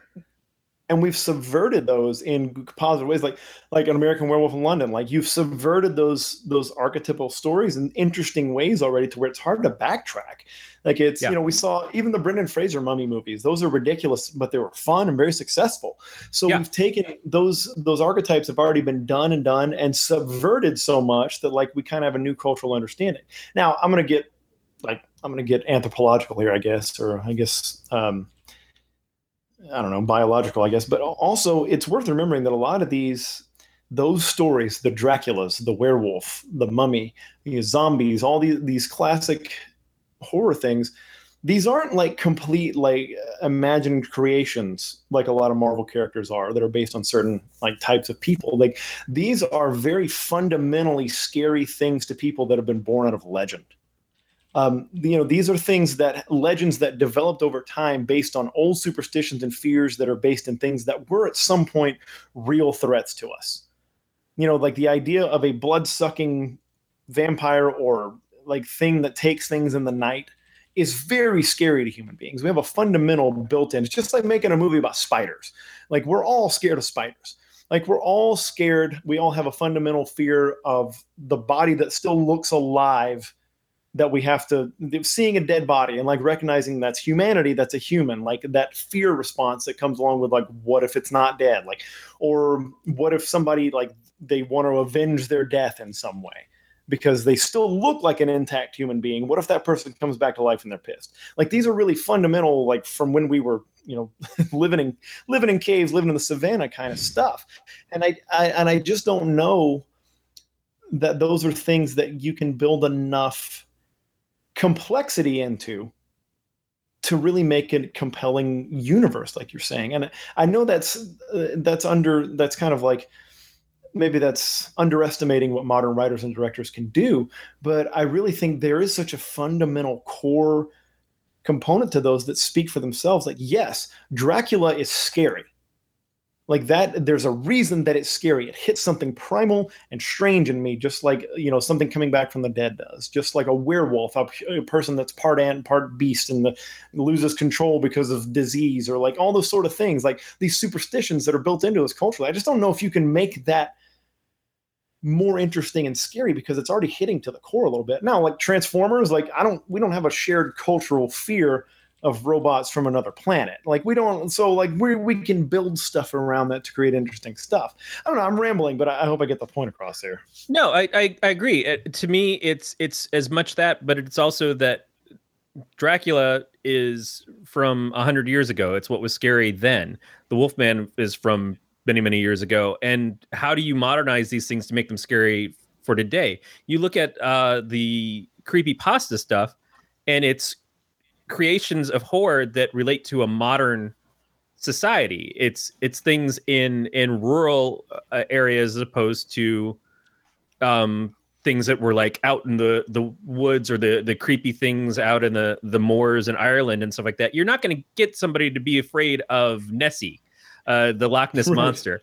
But if you find a way to modernize the Dracula mythos, instead of making him this old romantic figure from centuries ago, and you do something like Fright Night, it at least hits people in a place where they live now. If you create horror stories that relate to, it's weird to me that people are doing movies about Ouija boards, because Ouija boards say Milton Bradley on them.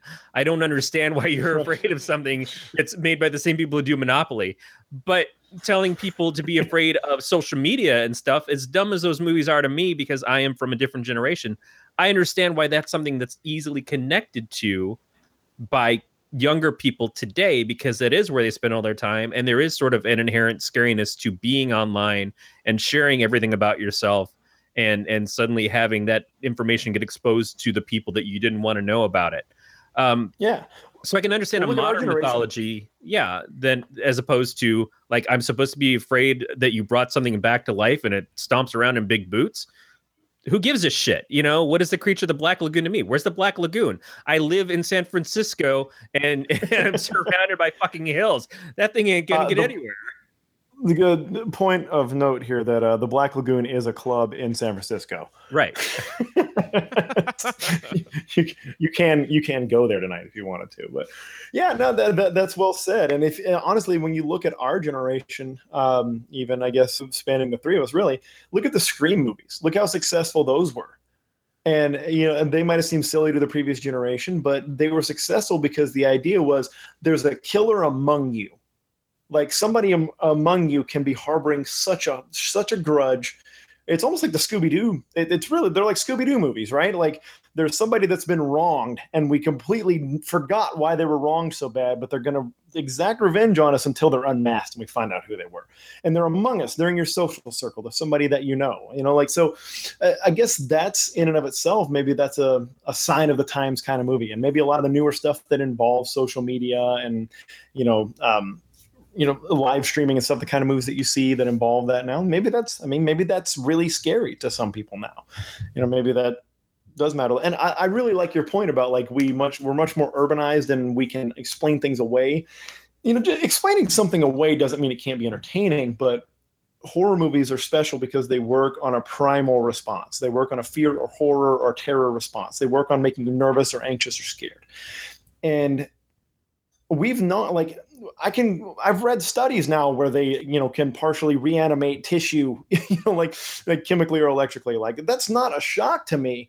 Like, it's not like, but it's like, it's going to be a lump of something that big in a petri dish. Like, I understand how that works on a biological level, or like, we understand now that it's physiologically impossible for somebody to subsist on blood, to drink the blood of other people. Like, it's not going to work that way.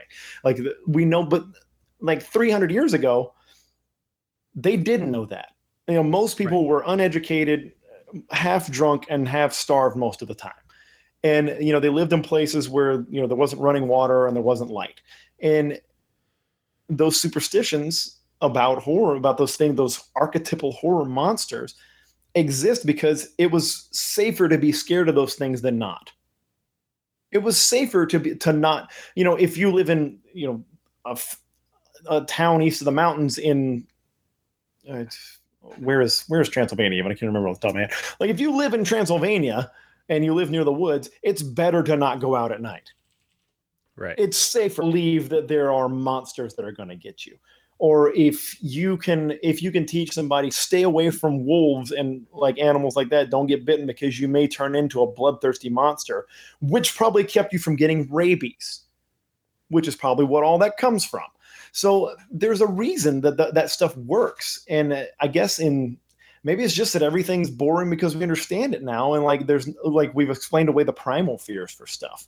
So it's a big challenge. I guess at the end of the day, it's a big challenge for a studio like Universal or somebody to say like, hey, how do I make a mummy interesting? Because nobody has like tried to unearth a mummy in Egypt for 100 years now. So how do I make that scary? I don't know. Transylvania's in Romania. Thank you. See, dropping knowledge. I Googled it. Yeah, well, no shame in a little Google action. Well, I'd rather be right than wrong. Yeah, it's what a weird thing now though, that what a conversation starter and stopper it can be, right? Being able to Google and talk about stuff. I can't remember who said it. I'm totally shoplifting it, but the idea that like, how did he put this story? Is like it used to be like you would ask somebody like, hey, where was Tom Petty born? And you would both go, I don't know. Like, I have no idea where Tom Petty was born. And then you just be okay with that. And once in a while it would come up in conversation or something. And like everybody would be like, oh, I don't really know. That's interesting, huh? But one day, like you're at a party or something, and you joke about the time that you and your buddy didn't know where Tom Petty was born, and this girl knows where he was born, like Missouri or whatever. Mm-hmm. She knows it, and then you start dating and getting married. That's how like you used to meet people and get together. Like we kind of lack that now, because now that first conversation between me and you was like, hey, where's Tom Petty born? Click, click, click. Oh, it's Missouri. Yeah, there's no opportunity to be wrong or there to be a conversation about something, and like the ability to be that guy that knows everything. Like, we had a friend in high school who was very, very knowledgeable with music, the history of music, this band, that band, anything, whatever. And my dad is very, very big into music too. So in high school, like, we would, it was like cool to see my buddy and my dad like try and see who could get the most, music trivia correct. And it's like, now, that doesn't fucking exist, because I can just pull my phone out and whatever question you have, I can get the answer to. And yeah, it changes conversation for sure. And we have a Google Home in our kitchen. The Hey Google, blah, blah, blah, like we have one of those now. My kids love it, and a lot of times we'll have conversations at the dinner table where we're like, I don't know about that, and they'll start to default to doing that. And I find myself being the old fuddy-duddy. I'm like, no, let's just talk about it. Yeah. Let's just figure it out. Let's go back and let's let mommy and daddy rack their old brains and figure it out. And I think like, not to get all parental, but I think the big struggle for us with kids is going to be teaching them to be literate with technology and able to use it, but not completely dependent on it, and not even just dependent, to enjoy not knowing. Right. To enjoy like not having access. If you don't have the answer that promotes the desire to learn more, the pursuit of knowledge. Yeah. And like, 100%. I remember going to school, high school, and you had to like learn how to write papers. You had to learn how to write English correctly. Now, Microsoft Word will just tell me when I spelled something wrong. It'll tell me if it's grammatically incorrect, and it'll just fix it. Like there's don't you kind of hate it though? I do. Like yeah, I kind of hate it. I'm sure people love that now, but I kind of hate it. Yeah. Yeah. It kind of sucks. It appears we lost Corey, so it's just you and I for the end. And I gotta wrap this up anyways. I gotta take my wife out to dinner for our wedding anniversary. Maybe it's a blessing. Nice. Gainesville, Florida, by the way. Tom Petty was born in Gainesville, Florida. Oh, I did not know that. Continue. Did you Google it or See, there you go. I did Google it. Okay. I thought about it and I'm like, well, that kind of defeats the purpose of this conversation. Oh, I'm totally fine being a hypocrite. Don't worry. Oh, I do it all the time. Literally do it all the time. But usually, good. Like you said, you have that moment where you're like, well, let's try and figure this one out. Like usually, I will sit down and like try and figure it out, and then if there's a point where it's like, fuck it, I quit. That's when I'll go to the Google. But that's what it's there for. Yeah. Yeah, no, I'm okay with being wrong, and I'm okay with sucking at things for a while. But dude, you said it right. There's a big temptation to be the guy that knows it all. Mm-hmm. And there's a big temptation. Like dudes have that really bad. Like we really have the want to be the guy that knows what he's talking about thing. And it's really tempting. But I guess I've discovered in old age, and like that's why I really like doing this podcast with you guys, and I like doing these sort of things, is I like to step into areas where I'm not an expert. Yeah. And I like to just talk to people that are and be able to say, I don't fucking know. But that's the thing. We're not experts either. We're just two that's true. normal guys that are willing to fucking put our ideas out there and be told we're wrong. I don't claim. Well, I mean, passion can take the place for the memorizing a lot. And just like you said, like the desire to learn, like the takeaway for me is this, like just from talking with you and Corey, there's so many things I can just now, I'll think about more, or I may even Google, who knows? I may read those things. I may find them, I may find those things and read about them. And that, I mean, like what, an hour and a half of conversation leads to me like expanding my horizons a little bit. And that's way more valuable, man. Mm-hmm. That's super valuable. Yeah, I completely agree. And it's like, you have done this twice now. We do this fucking weekly, a lot of times with other people. So it's like, it's just this deep rabbit hole of sadness and shame. Well, that's the fun part. That's why I started doing the podcast too, man, is like just having regular structured conversations outside of your comfort zone. How cool is that? Doesn't happen very much, because usually I'm talking to an 8-year-old, a 5-year-old, and a 15-month-old, and I pretty much know everything they know already. So, and more, hopefully. But yeah, so now I get the chance to like talk to other grown-ups about stuff in a structured way, where I get to be like, I'm a dum-dum and I didn't know it. Where you're smart, I'm dumb, and where you're dumb, I'm smart. It's the whole basis for like friendships and relationships. It is, right? Complimentary. Did we even talk about the movie? A little. 5 minutes. A little. We didn't rate it yet. We do have to rate it, and then I got to read this ridiculous outro, and then I got to put real pants on. Don't rush on the pants thing. I can't really go out in public without real pants on. I don't know, if you had courage, you could. All right. I feel like you've just dared me to wear sweatpants out in public to like a restaurant. I mean, look, man. I feel like it's in your heart already. I feel like you're just putting it on me. I feel like you're making it my fault. I feel like you really want to in your heart. So if I wear sweatpants in public and someone's like, "Sir, you can't be wearing sweatpants," I'll be like, "But Mike Beach said I could, as long as I believe." I don't know if you've heard, but he is a published author. Yeah, he's an author. You're gonna want to keep an eye out. That motherfucker's gonna be on the New York sellers, best sellers. Excuse me. And he also made these sweatpants, sir. I haven't broken down and bought hate sweatpants yet because I don't like the cuffs. Oh, get the joggers, man. You gotta go joggers. I don't like the cuff. Like I don't like the elastic cuff on my ankles. You know what is pretty cool? You cut them into shorts. Matt did that with a pair of his. I'm about to do it with mine. Cut them to a 7-inch seam. They actually make pretty killer shorts. And you're a Minnesotan. I'm sure like sweatpants shorts are you're no stranger to those. Yeah, Wisconsin, please. Did I say Minnesotan? I don't know. They're all the same up there, right? Fucking correct. Sorry, it's all northern states with funny. You all call accents. soda. You all call soda pop up there. So one of those states. I don't. I call it soda. You do? Are you originally from Wisconsin? Yeah. Born and raised. I thought you guys were a pop. No. I think Illinois is. Maybe it is. I don't know. I've always said soda. Northern Ohio was Pop when I lived there. They're Pop. That sounds about right. Pop. So it was really funny. I'm going to make fun of my wife real quick before I do nice things. But Celebrate your love for her, yes. we were standing like in our closet talking about something, and she kept saying the word gross. And like I know I do it a little bit, and she's just like, it's so gross, and I'm like, oh my god, you sound so bad right now. She's like, what? It's gross. Yeah. It's well, it's gross. Yeah. Yeah. I know there's a couple words that when I say them, I'm like, god damn, I sound like that guy. Gross being one. You don't have a lot of that accent, man. But you don't have a lot of that Northerners. But there are bits and pieces, and I had my dad's mom before she passed away. When she would talk, like everything, it was like up north. It was very up north. Yeah. Up north or no? I'm Texan, man. Oh, I'm sorry. Go ahead.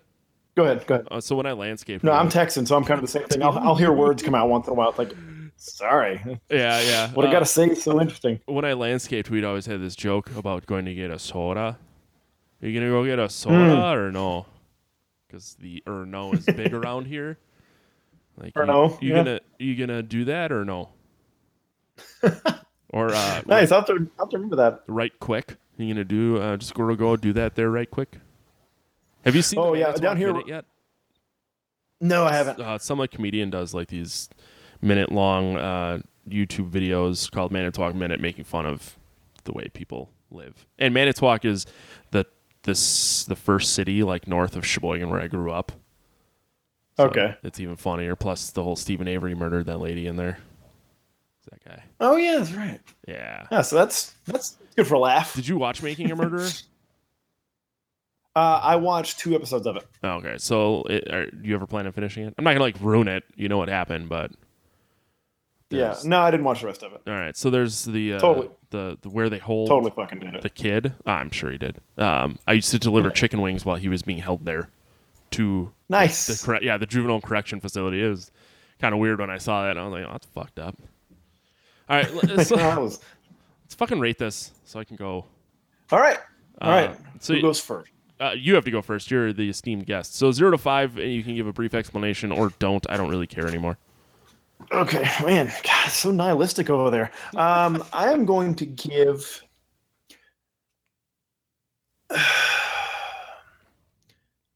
I'm going to give it a 3, which is, like, can we do halves? Yeah. Is that allowed? We can do half and quarter. Okay. Whew, shit.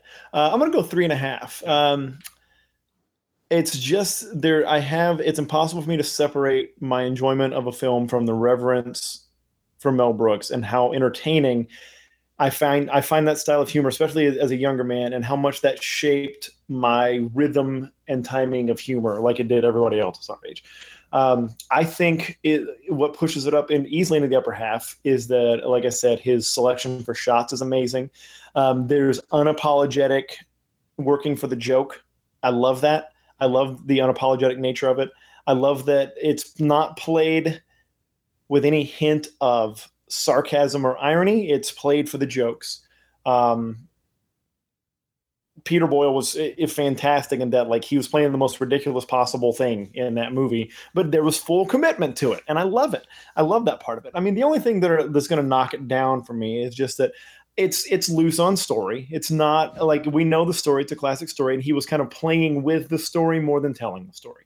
And it just kind of, it brings you in and out of it that much. It's not I think you were saying, like, it's not a movie like I'm going to sit and watch intently and like unwrap, or like I'm going to like, it's not going to draw you in. You're going to be able to watch it, get a laugh, and not be too connected to it. That's Mel Brooks in general. And then there's no big theme. So yeah, I mean, 3.5. I'd say I'm more than happy walking away with that.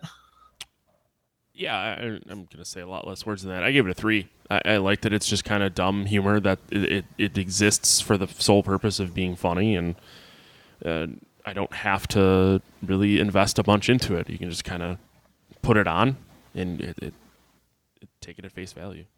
But that's what I wanted. That's what I wanted. And there's a place for that, right? There's always a place for that in entertainment. Everything doesn't have to be challenging. Nope, I agree. Alrighty. You can contact us by leaving us a voicemail at 805-328-3966. You can email us at pot@gncast.com. You can leave a message on the website. We're on Twitter, Facebook, Instagram at Podcast of Terror, although we never update Instagram. Very seldomly Facebook or Twitter. We're pretty much terrible at all social media. You can subscribe on iTunes, Stitcher, Google Play, any of your favorite podcatchers. Leave us feedback, please, so I don't have to listen to Corey complain about it. All subscription options and links can be found at gncast.com/subscribe, and you can follow the entire network under the Galactic Network. Michael Beach, where can people find you and everything you do? Well, first and foremost, you can find my company, my love, at thehate.com, HVIII.com. We know all about that. You can find me on Instagram at Beach with 9 E's, BEEEEEEEECH. And same on Twitter. Those are the primary places to find me. I don't do the Snapchats. I don't do the Facebooks. I don't do any of that, but you can find me in those places and hit me up. And also, I mean, look, check out the Camo and Hooks podcast. We're happy to be friends of this show. We're very thrilled about that. We consider it an honor to even be mentioned. Man. So, look up that podcast. Listen to it after you listen to Podcast of Terror. You have to listen to Podcast of Terror first, and then if you have time, you can listen to ours. After 3 hours of listening to Corey and I tell dick jokes, check out Camo and Hooks. Where we will tell dick jokes for 15 minutes. And also, as you mentioned, Matt has a podcast called So. I'm still waiting for an ad from him for that one, so that may never happen. Matthew. I know. He said he would do it next week, which was 2 weeks ago. That guy. Yeah. I'm going to give him a stern talking to. Yeah, whatever. Not really. Yeah, don't waste his time. Just saying it to make you feel better. I'm sorry. Don't. I'm a liar. I got drunk and texted him a bunch last night, and I'm like, oh man, I did it again. But he's not an ex, man. or is he? I don't want to speak out of turn. I mean, no, I wouldn't be upset if he was my ex-boyfriend. Things got crazy in Ohio, bro. Are you going to the Arnold this year? Yeah, we'll be doing it again, man. We'll be at the Arnold in the exact same spot next to Donuts and Deadlifts. So it'll be a good time. All right, cool. I'll try and eat less pre-workouts before I see you. Ain't gonna happen. You should eat more. I'm gonna double my pre-workout intake before I see you, so that I'm sweating and shaky. You're in the land of free samples, man. Just load up until your heart stops. The first year I went, I was like, ooh, let's not get out of control here. And the next year I was like, fuck it, take it all. I'll sift through it later. All the cancers. Yeah, pretty much. You can find Corey at Don't Ask Comics, and his wife does art. I don't know which one he wanted to push this week, but you can find me on Twitter and Instagram, and Untapped at Matt the Lifeguard. So that's gonna do it. Next week we have Glenn Rubenstein coming back, which is a guy that you should talk to about ads on your podcast. Nice. We're gonna talk about the movie Green Room, which Matt actually brought up. I can't get away from you two. Everything comes full circle to you two assholes. Big gravity. Yeah, there are worse things in life. But that's going to do it for another episode of the Podcast Terror. Thank you guys for listening. We'll talk to you next week. Stay scary, everybody.